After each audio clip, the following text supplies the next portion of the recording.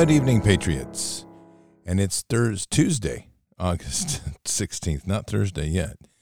East Coast, you just hit Wednesday. We'll catch up soon.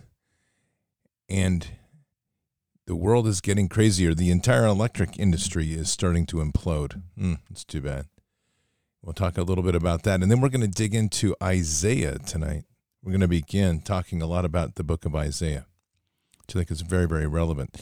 Patriots, remember, when you need a good night's sleep, and to ensure a good night's sleep, you need great products to sleep on.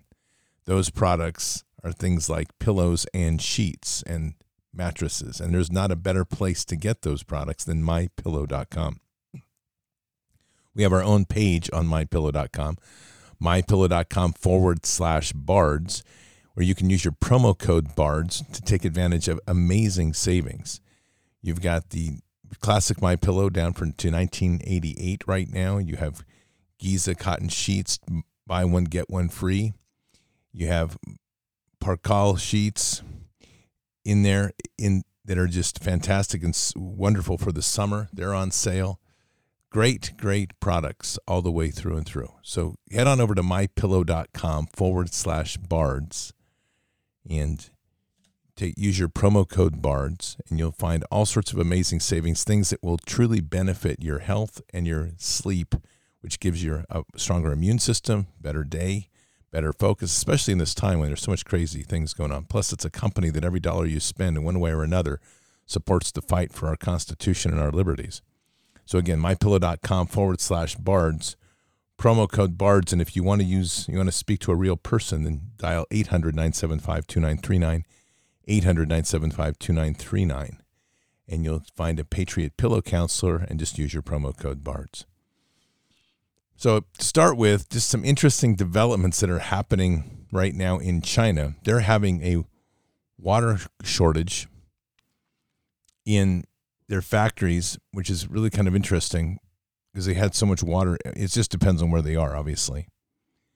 But in the capital of Chengdu on Saturday, the Toyota, which is one of the largest manufacturers of batteries, shut down its production. But that's going to affect more than just automobiles. It's also going to affect batteries in general. Just be aware. And it just says the shutdowns add to a growing number of industries stemming from solar panels to aluminum smelting. Volkswagen AG said on Monday that its factory in Chengdu is affected by power shortages, but it was only expecting slight delays in deliveries to customers. Foxconn technology company also makes Apple iPads in the province, but it said it was going to see only limited impact from the drought so far. The drought is affecting the hydroelectric power. And then, of course, you may have heard, but it's good news, Liz Cheney lost her seat in Congress tonight. That's too bad. Out with another neocon. No one's shedding a tear. And the war on President Trump continues, whatever that looks like and for whatever craziness that's going to be. So a lot of these things are just balls in the air, and you're not going to be able to keep track of much of anything other than just keeping our focus on Christ. Before we begin tonight, I want to play a short piece. It's about 8 minutes, and it's an overview of Isaiah 1 through 39. This comes from the Bible Project. They do great work. I think it kind of sets the conditions really well for as we begin to talk about Isaiah. So here we go. The book of the prophet Isaiah.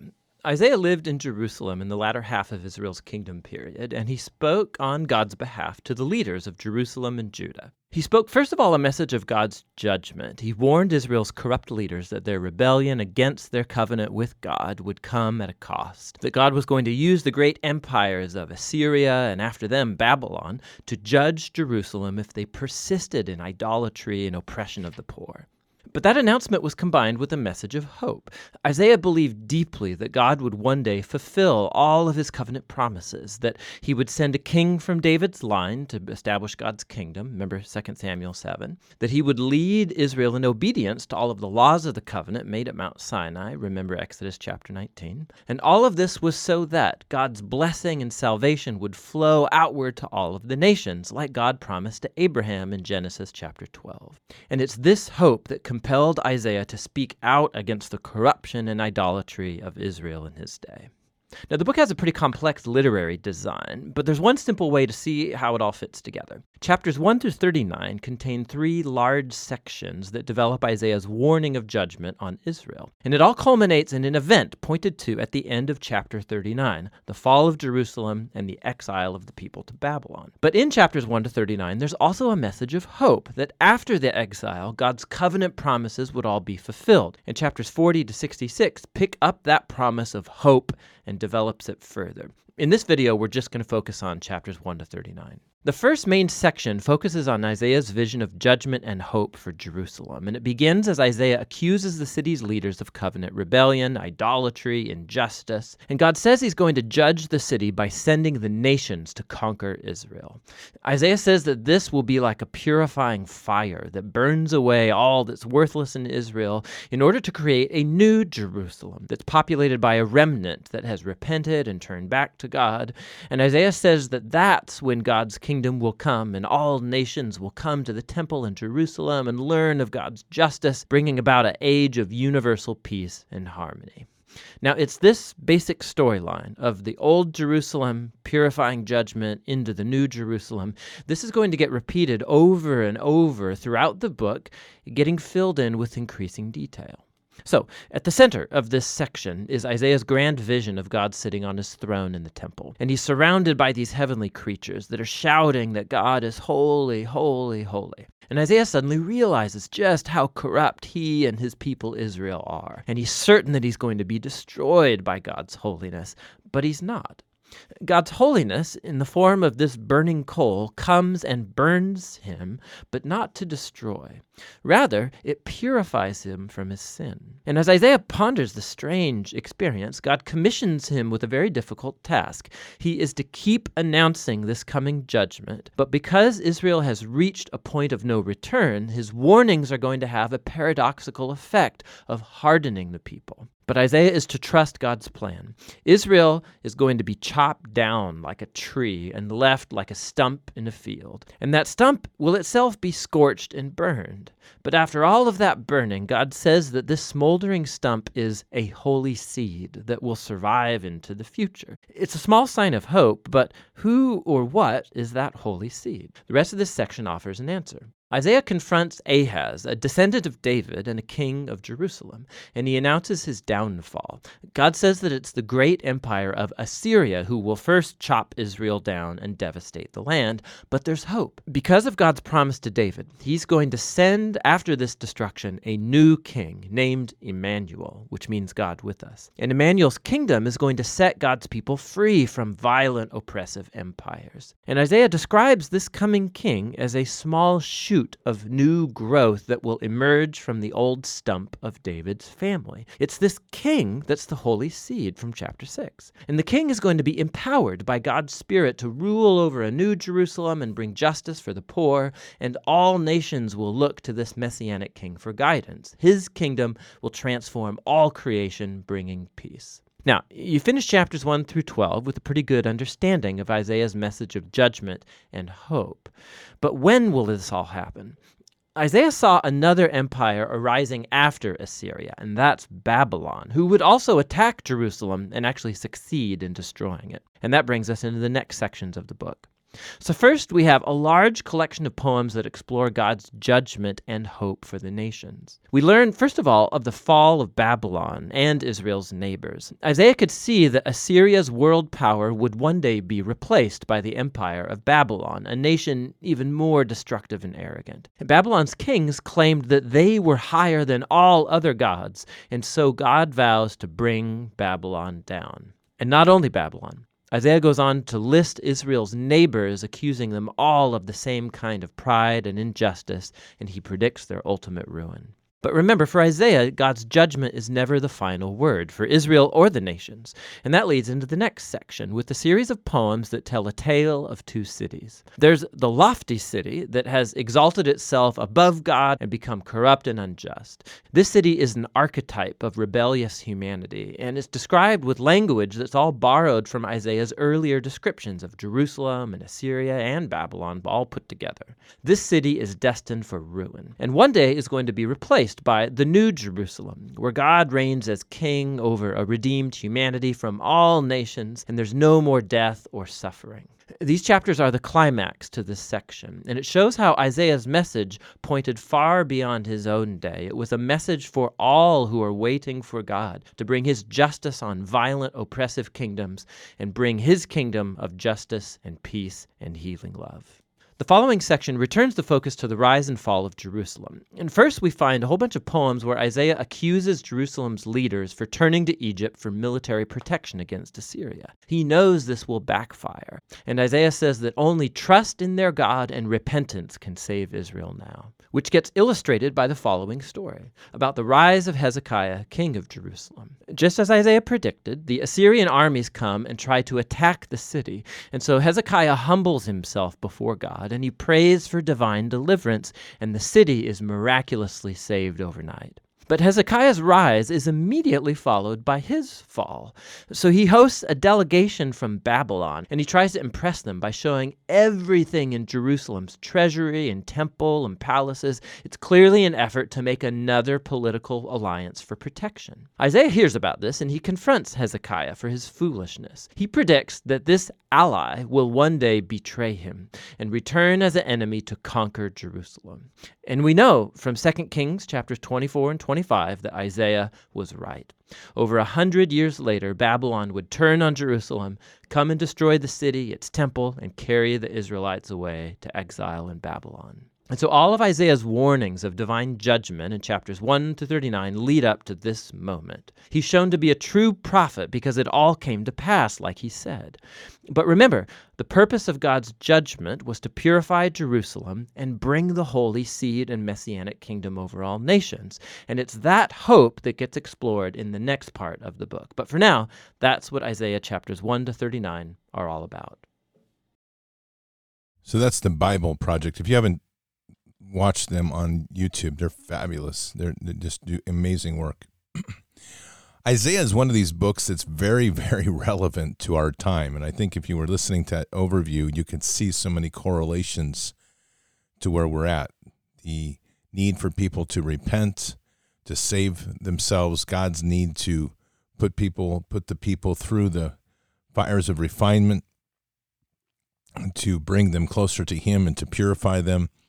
And ultimately, the deals that are made and the egos that get in place to try to wage peace through alliances rather than giving trust in God. We're in a lot of that same mix right now, and a lot of opportunities that sit before us as a nation. As we're going to be continuing this path forward, we're seeing glimmers of some hope within all of this, but we also see some very dark clouds still hanging around. And the biggest war that we are facing right now is the war against the children. And that is something that is going to be our greatest yoke, in my opinion, if not our millstone, because this is something that as a nation we continue to accept, turn our back to, or just all in general, just let it be. We're not vocal about it. We're not loud about it. I'm going to play a piece before we read Isaiah 1. I want to play a piece that I played today. There's two of them actually. One is on the trafficking of illegals that came from Steve Bannon. I want you to hear this, and then I'm also going to play one on WePath, which is the World Physicians Association for Transgender Health. Let me start with that one, and then we'll move to the other. This is 56 seconds.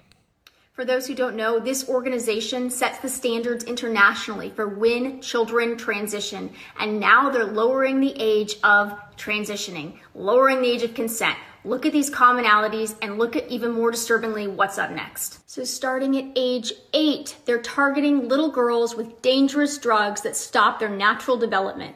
Dangerous drugs like Lupron that are given to pedophiles. We have to face the fact that the medical industry is profiting off of child mutilation and encouraging children to have plastic surgery. If we don't speak up now, nothing else matters. This is the battleground. Nations fall when good men and women do nothing to protect children. And that's exactly what we're seeing now because people are afraid to ruffle feathers. Well, let me tell you something. There will not be a country left or worth saving if we don't stand up and speak up now. Please use your voice. I did a pretty good rant on that earlier today, which I'll spare you tonight. But the point is that our children are being targeted and destroyed. And the future of the nation is going to rest on this completely.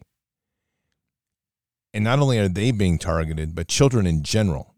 We're seeing a influx, according to this next piece, which was a guest on Steve Bannon, of 40,000 illegals a month. Now, the question is, these are 40,000 children. Where are they going? And that's the question everybody needs to ask. They know where they're being dropped off. Who's picking them up? What's becoming of them? And we have a pretty good idea what's happening. The human sex trafficking side of our society is so nasty. I mean, it should bring every patriot to arms, literally. But we're not. And because it's not in our face or because it's somebody else's child that's been kidnapped, we just kind of turn a blind eye and we go. We can't seem to get our head around how deep this is, including family services and how it's integrated into our governments. It's part of certain law enforcement agencies. This is a very real and active problem. And we have let it grow, and it's growing, and we're still not saying much about it. Listen to this piece, 4 minutes. So basically, MVM Inc. was exposed to be flying migrants to suburban New York in the middle of the night. The reason why this employee is being blurred out right now is for his protection, because he actually gave us an inside scoop into how these children are being moved every single day throughout Texas. He says that in his office, 2,000 to 5,000 children are moved per week. However, there are 4 separate offices here in the Texas area, in McAllen, in Houston, San Antonio, and of course, we have an area in Pecos as well. So between all of the offices, he's saying around 8,000 to 10,000 kids per week between all offices, and then upwards of 8,000 to 10,000, or 30,000 to 40,000 children per month. So that's a little bit of what we're seeing regarding the numbers of how these children are being bused throughout the U.S. And as well, charter planes, buses. This is the same company that signed a $136 million federal contract last year in 2021 under Joe Biden's administration. So just a bit of an insight on how this is being federally funded and how the Biden administration is paying to ship thousands of children across the U.S. every single day. Well, you know, Eric Adams, Mayor Bowser in D.C., she's called out the National Guard, and they've said no because a couple of thousand. Abbott, and I wasn't a big fan of when Abbott first did this, but now I think in seeing the meltdown, particularly in New York City, Eric Adams is a complete vapor lock. And they've just had, I think, 4,000 or 5,000, and now they're taking out one of the luxury hotels in Times Square, the old, I think, Milford Hotel, if you remember the commercials from back in the 80s and 90s. The Milford Plaza. They're taking that hotel and going to house, I think, up to 1,000 illegal aliens that are coming. And Eric Adams is a complete meltdown. And I think people in New York are going to say, hey, we can't do this. Our welfare system can't handle the folks we have in need. Our education system, our health system, we can't do it right now. But you're talking about numbers on a scale. It makes sense when you then see the entire invasion on a monthly basis and you see what's happening really on the getaways. This just reinforces the fact that, you know, the children are being used by the cartels. They're being used by people as a gateway into the United States. And the Biden administration is exacerbating this. They've created a superhighway. They're not just in on the fix. They're actually part of the fix, and they're paying these companies like this individual you got that's a whistleblower. Can we play the other tape? We have another part of your interview with him. I want to play that right now. For those of us in the audience who might not know what MVM Inc. is, can you explain to us what your company is and what they do? It's a company that focuses on getting, they call it UCs, unaccompanied children, unaccompanied minors, getting them from point A to point B. And most of the time, point A is from a shelter all throughout Texas and all across the country. And point B is with a sponsor. Most of the time it's a family member, but lately the numbers are so crazy that it's no longer family members, it's family friends, people who are willing to take them in. And a lot of the times they don't even know each other. So my job is to show up. I get a blue folder that tells me where I'm going, who's my partner, and where we're going to be picking kids up. And my job is to be with them on the airplanes, be with them on the buses. Sometimes it's buses, and sometimes it's charter planes. When it's charter planes, we move anywhere between 200 to 300 kids on one plane. It won't just be one plane. It will be 2-3 planes at a time that leave. I do know that when we start off, we'll drop off in Texas. So we'll go from one point in Texas to another. And then these same charter planes will go to New York, we'll go to California, we'll go to Washington, and then they'll finish off in Oregon or another state nearby. So it's not just one state, it's not just one drop-off. You go to one destination, drop off the kids that are getting off there, and then you continue on. So if you could give us an estimate, how many children per month do you think are being moved just in the Texas area? Well, like I said, it's between all the offices, it's in the thousands. I say 8 to 10, but that's in 1 week. So in a month, I would say around 40,000, 30,000 kids. 40,000, 30,000 kids per month coming into this country without adults. Where are they going? What's becoming of them? We know. And that's ultimately our judgment as a nation. And this is something we're going to have to come into a reckoning with, because when we're, as a society, when we're allowing this to happen, there is no way this will lead to good things. It won't lead to grace. It won't lead to mercy. It will lead to destruction. And I think that when we start to look at how deep this is, the fact that there's so little still being talked about it should disturb everybody. There's 80 million people that voted for President Trump. There's probably 120 million now that are more on that side. There's 330 million people in this nation. The numbers are on our side. If you had just 10 million people dedicated to talking about this every day, it would grow. The awareness would grow. The problem is we have also an equally large number of people that don't want to hear about it because they don't want to believe it. They can't fathom that it could be that bad, or they just don't. They're just in confirmation denial. Confirmation bias is just denial. So let me go back to Isaiah, because all of these things is kind of a setup tonight as we've heard about Isaiah, the book, and an overview of chapters 1 through 39. And we're looking at our country. We're in a place right now where we are very much on the edge of being in major judgment. We have let so much fall, and one of the worst things we've possibly done is to allow, as a nation, as a people, we've allowed children not only to be murdered out of the womb, but trafficked, abused, and even sacrificed. And when we dig deeper into that, this Babylonian system, which we've brokered, all of us have brokered a deal with, this Babylonian system does not run unless it has the blood of children on its treads. This Babylonian system requires children to be sex trafficked, to be murdered, to be abused. That's part of its engine. And there is no greater value of a commodity than a child in the elite circles. So these things should put everything in perspective. When you pick up a dollar bill, when you look at your bank balance, when you look at your balance in your 401k, you need to keep in mind that all of that exists now. It's blood money. And behind all of that is, in one way or another, it touches sex trafficking. That's the world that we're in, and that's the sins that we carry as a nation. When we're in this critical point right now, when they're trying to force us into digital currencies and whatever else, this is literally a point where everything in dealing with the government, we have to say no. No. They want to come for your guns? Say no. They want to come in your house? Say no. Just don't answer the door, for that matter. But it's a point of saying no.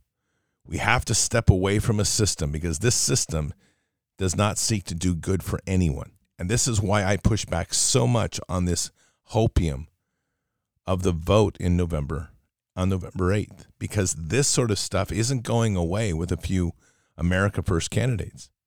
In fact, this sort of stuff is going to be part of blackmailing those new candidates to make sure that they keep in line. That's the real of what we're dealing with. So let's go to Isaiah 1.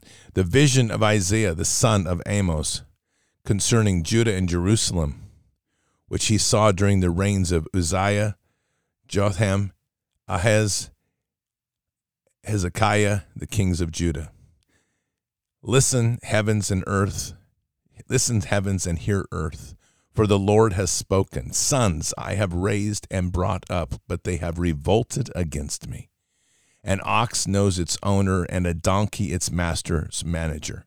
But Israel does not know, my people do not understand. O sinful nation, people weighed down with guilt, offspring of evildoers, sons who act corruptly. They have abandoned the Lord. They have despised the Holy One of Israel. They have turned away from him. Where will you be stricken again as you continue in your rebellion? The entire head is sick, and the entire heart is faint. From the sole of the feet even to the head, there is nothing healthy in it, only bruises, slashes, and raw wounds. Not pressed out, nor bandaged, nor softened with oil. Your land is desolate, your cities are burned with fire. As your fields, strangers are devouring them in front of you. It is desolation, as overthrown by strangers. The daughter of Zion is left like a shelter in a vineyard, like a watchman's hut in a cucumber field, like a city under watch. If the Lord of armies had not left us few survivors, we would be like Sodom, and we would be like Gomorrah.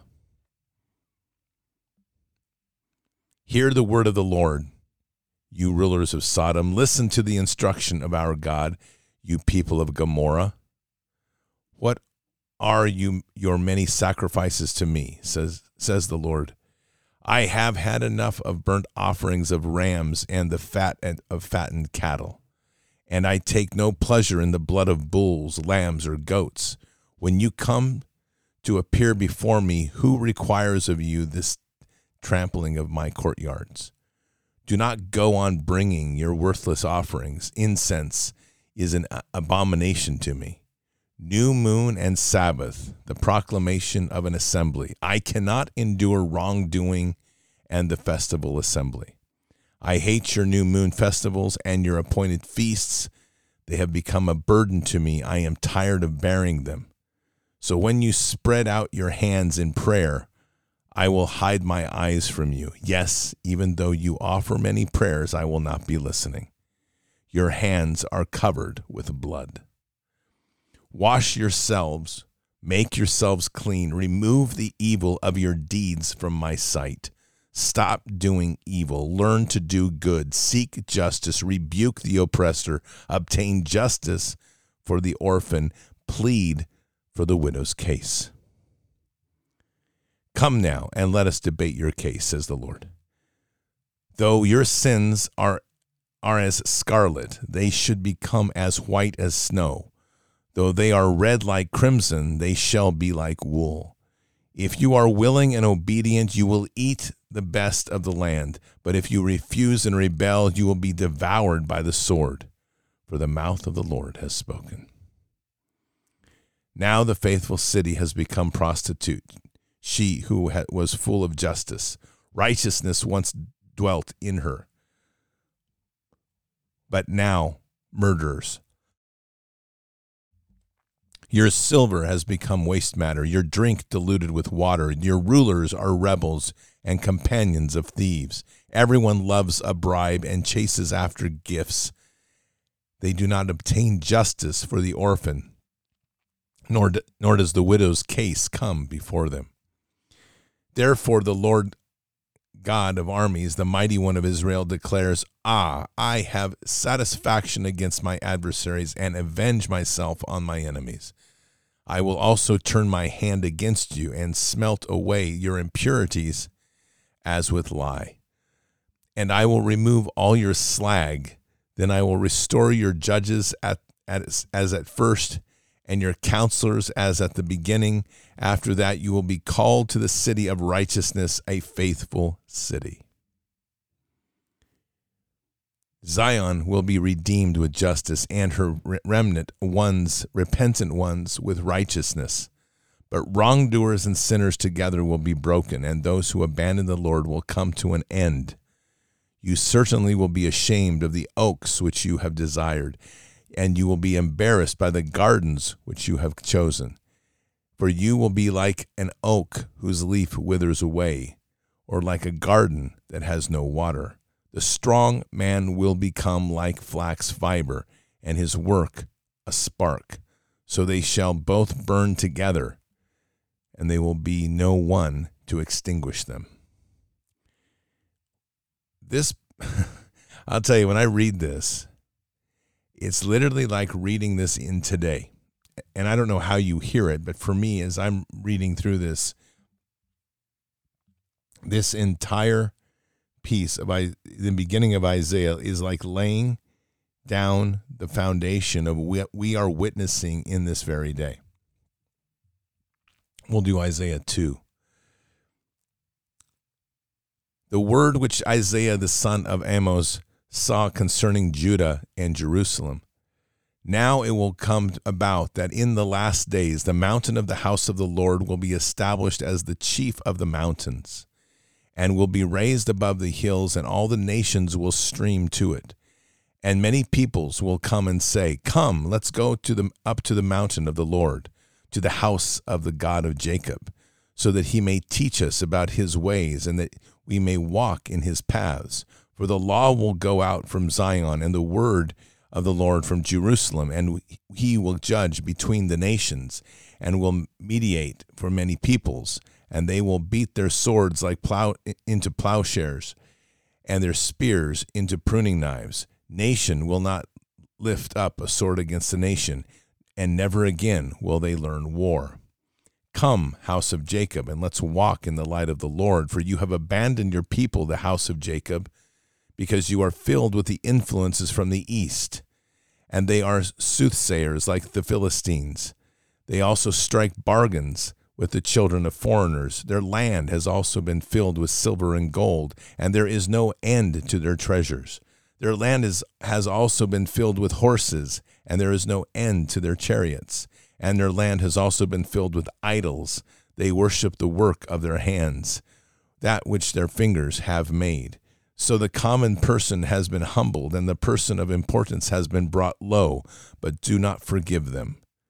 Enter the rocky place and hide in the dust from the terror of the Lord and from the splendor of his majesty. The proud look on humanity will be brought low, and the arrogance of the people will be humbled, and the Lord alone will be exalted on that day. For the Lord of armies will have a day of reckoning against everyone who is arrogant and haughty, and against everyone who is lifted up, that he may be brought low. And it will be against the cedars of Lebanon that are lofty and lifted up, against all the oaks of Bashan, against all the lofty mountains, against all of the hills that are lifted up, against every high tower, against every fortified wall, against all the ships of Tarshish, and against all of the delightful ships. And the pride of humanity will be humbled, and the arrogance of the people will be brought low, and the Lord alone will be exalted on that day, and the idols will completely vanish. People will go into caves of the rocks and into the holes in the ground, and away from the terror of the Lord and the splendor of his majesty, when he rises to terrify the earth. On that day, people will throw away to the moles and to the bats, throw their idols of silver and their idols of gold, which they made for themselves to worship, in order to go into the clefts of the rock and crannies of the cliffs. Before the terror of the Lord and the splendor of his majesty, when he arises to terrify the earth, take no account of man whose breath of life is in his nostrils, for why should he be esteemed? We are in such a time that is so in many ways parallel to what Isaiah saw in his own time. A society that's literally turned its back on God. A society that is not paying any attention to the Lord, but paying attention to themselves and their idols, making new idols, in fact, all of the time, and finding that joyous. We have a nation of just horrific sexual practices, no different than Sodom and Gomorrah. And the end result is that it's always the innocent that are getting victimized. And the parallels with Isaiah, to hear how this is what he's seeing the Lord will do, is, in my opinion, very much as the journey we will walk. We're going to have to trod through this, and it's going to be very difficult. People have been misled to a large degree to think that somehow this is going to be solved quickly. Even if you take out a bunch of these thugs, the process of healing this nation will take years.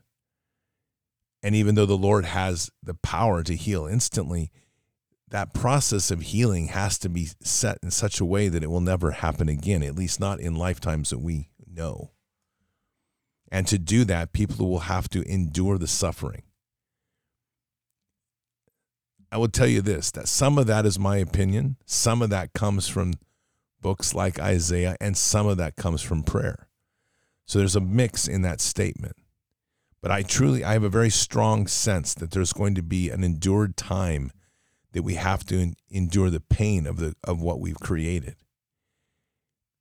And it's for that reason that it's the only way that God can refine us, because it's through the suffering and the pain that we start to turn to him again and start to realize the errors of our ways.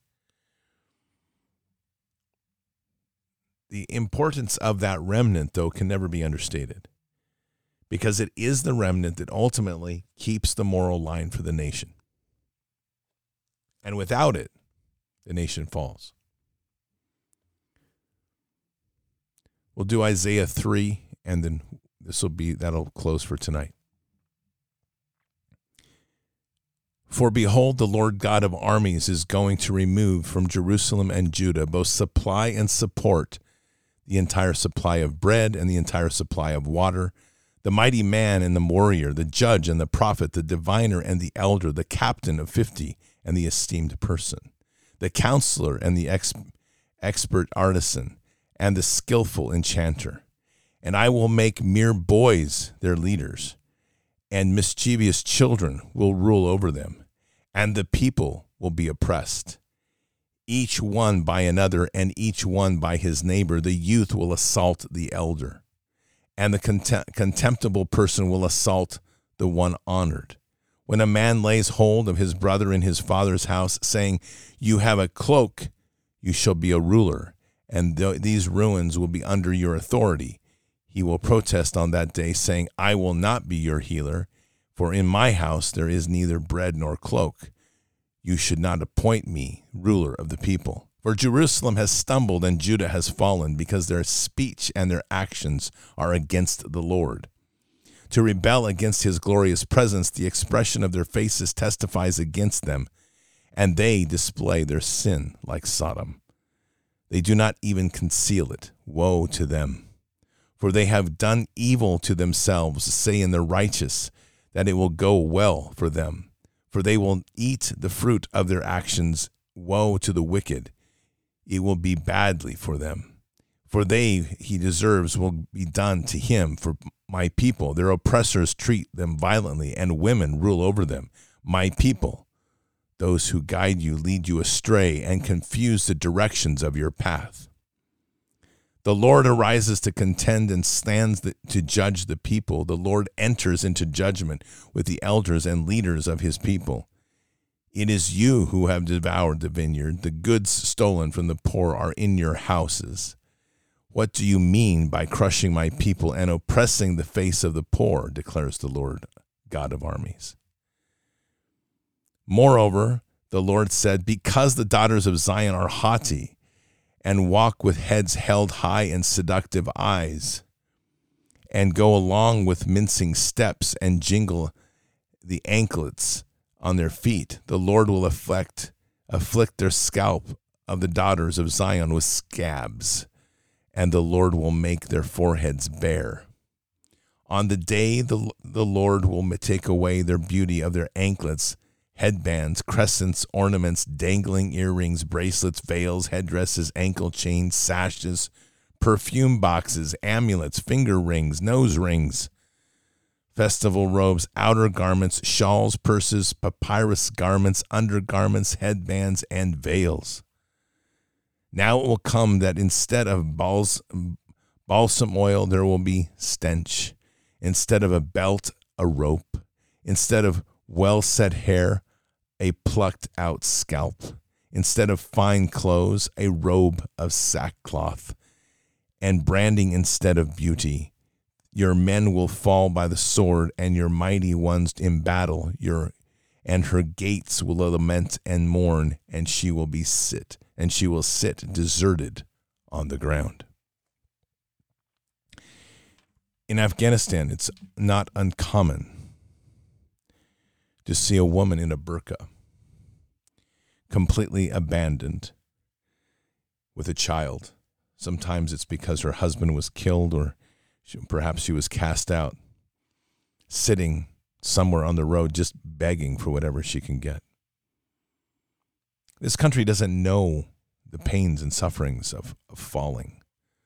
They don't understand. They haven't had in their memory a time when everything has collapsed, where scraping together just the basics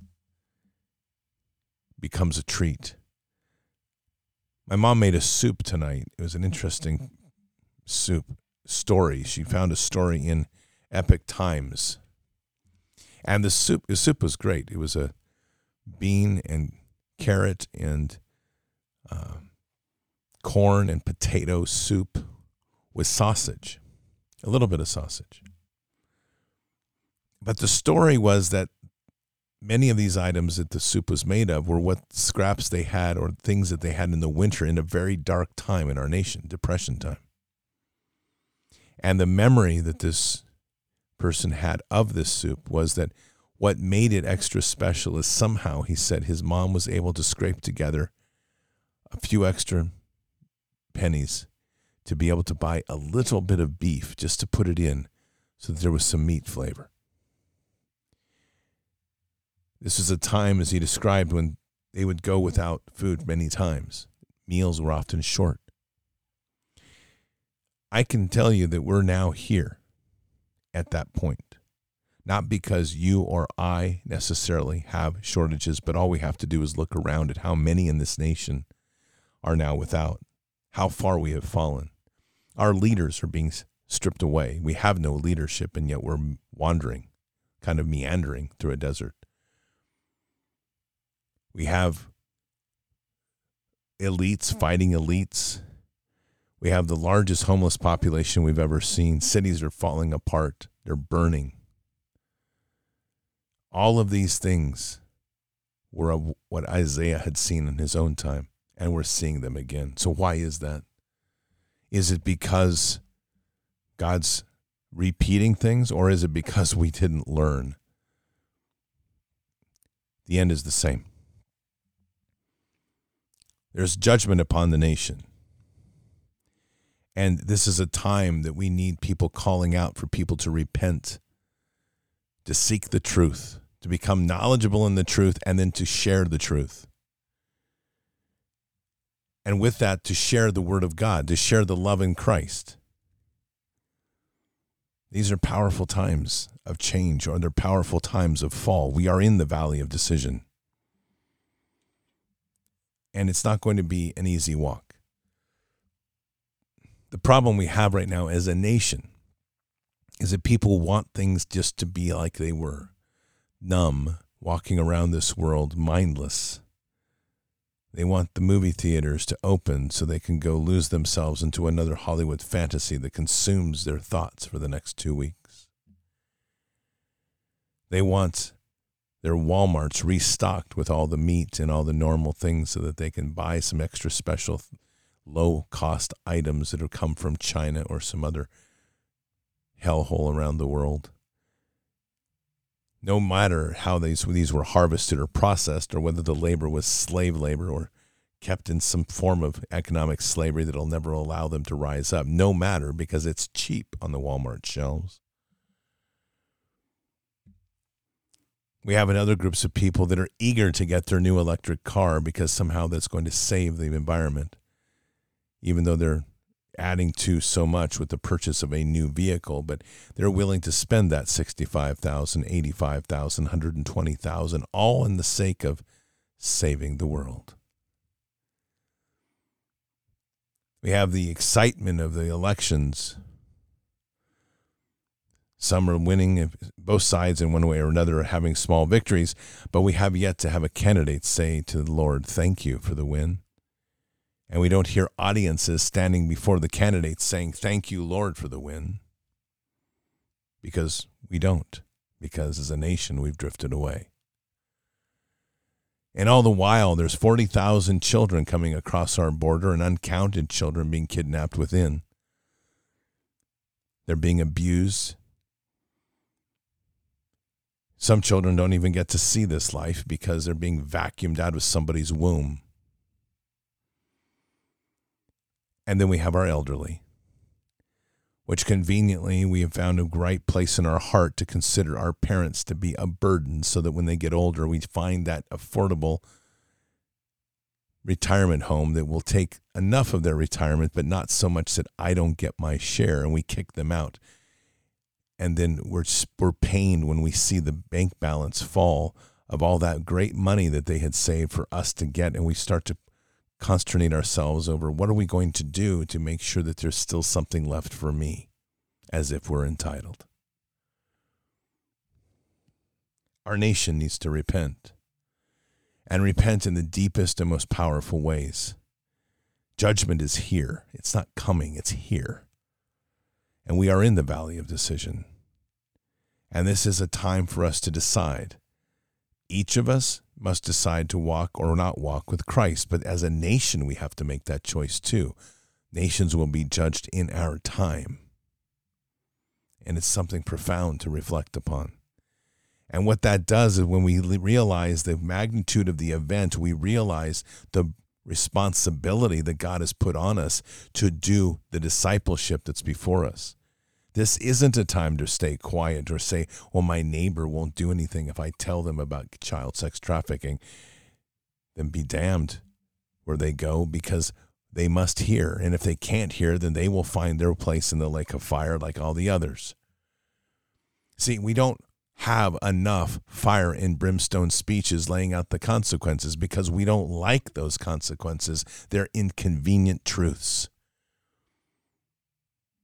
It's not good to hear that, well, I believe in Jesus, but I don't want to hear about child sex trafficking. It's not really that bad. And I really don't care that much because I can't do anything about it. Wrong answer. We all have a play. We all have a play to protect our elderly, to protect the innocent, to give voice to those that have no voice, and to ensure that of all the gifts that are given into this world, that we are protecting the children. That's not one person. That's not two people. That is the collective society reestablishing the value and the moral base under which we live. And that is where we sit now, in that valley of decision. Patriots, we need to pray for our nation. We need to pray for our president. We need to pray for the people of this nation to get on their damn knees, because judgment is here. And so let us pray. Father, tonight we are reminded of the magnitude of the things that we must confront as a nation. As Isaiah saw his world, so we see ours. A time when so much judgment is upon us, and well earned, in fact. The things that we have accepted as a nation are horrific. The crimes against children are unbearable. the violence against one another, unimaginable. And yet it happens every day. It happens every hour. It happens every minute. It happens almost every second. Father, forgive this nation. Forgive us all. And our hearts hurt for this. But Lord, we always seem to confront these I don't know what to do statements. What should I do? Obviously, we need to maintain our prayers and our prayers to you, to humble ourselves before you, to ask for the forgiveness necessary to heal this nation. And we do. And we are. And we need to pray for justice, Father, because we know that your hand can bring justice. But we also pray for the strength of people to use their voice, to use the voice to share truth, to open people's eyes. And even if they don't want to open, at least the truth seed has been planted. So, Father, we just pray for the strength of the many to speak the truth to the others that are around them, to speak to them, write to them, shake their hand and have a cup of coffee, whatever it takes. But let us share the truth. Let us help us open these eyes. Our nation needs to repent. Forgive us, Father, for all the sins. We pray for mercy on this nation for all that has passed. We say these things humbly in Christ Jesus' name. Amen.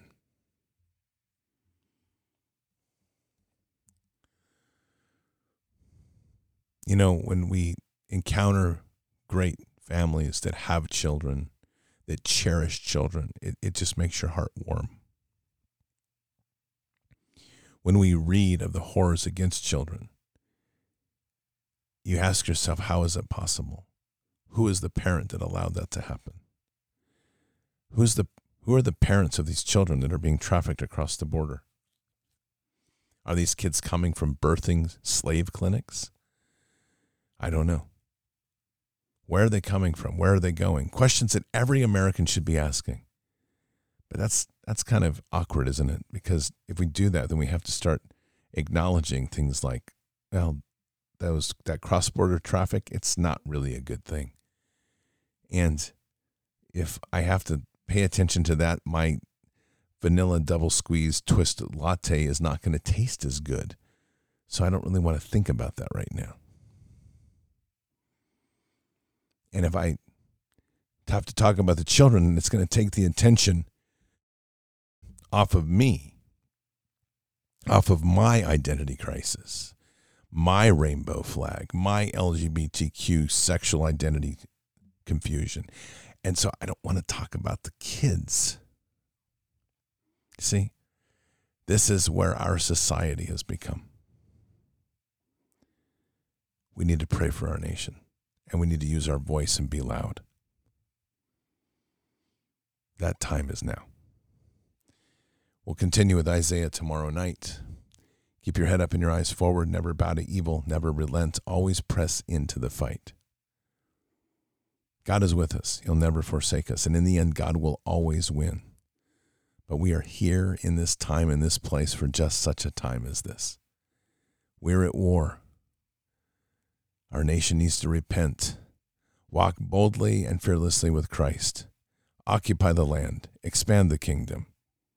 Mission forward. Patriots, I'll see you tomorrow for Bended Knee. Until then, or until the next time, God bless. Good night. Thank you. And out for now. All this time we had to prove that we could stand here too. All the nights spent pushing through, fight for all we had to lose. Reaching out for something to pull us up to level ground. Oh, I can see it now, I can see it now. We're on the edge of a moment, been out of our depth, now we're diving in. The light up ahead, we're running to it. We're on the edge, now we're diving in. Stay a while and you'll see that every broken dream fits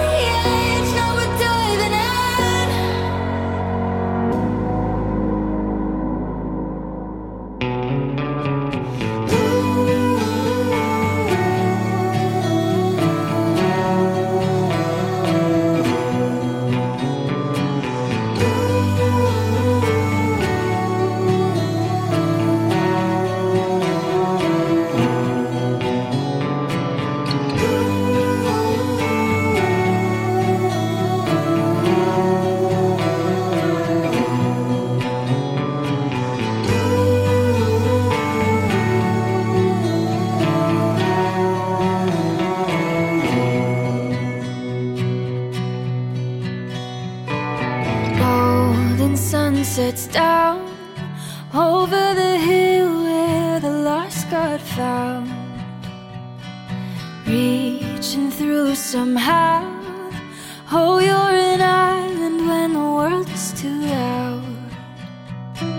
When the seasons change, I know the space between us will stay the same.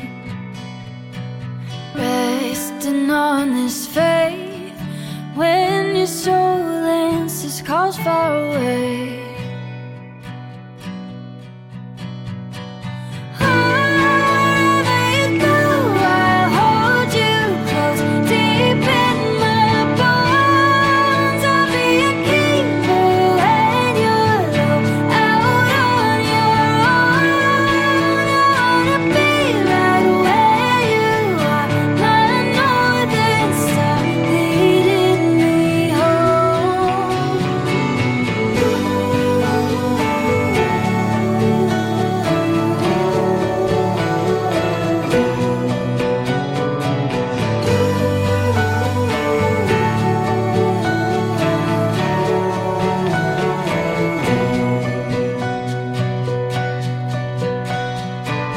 Drifting like the tides out on the freeway, let it ease my mind.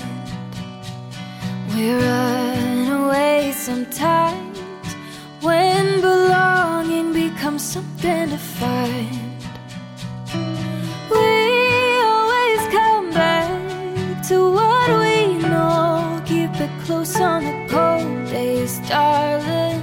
Counting all the ways where you are a safe place to hide from the rain.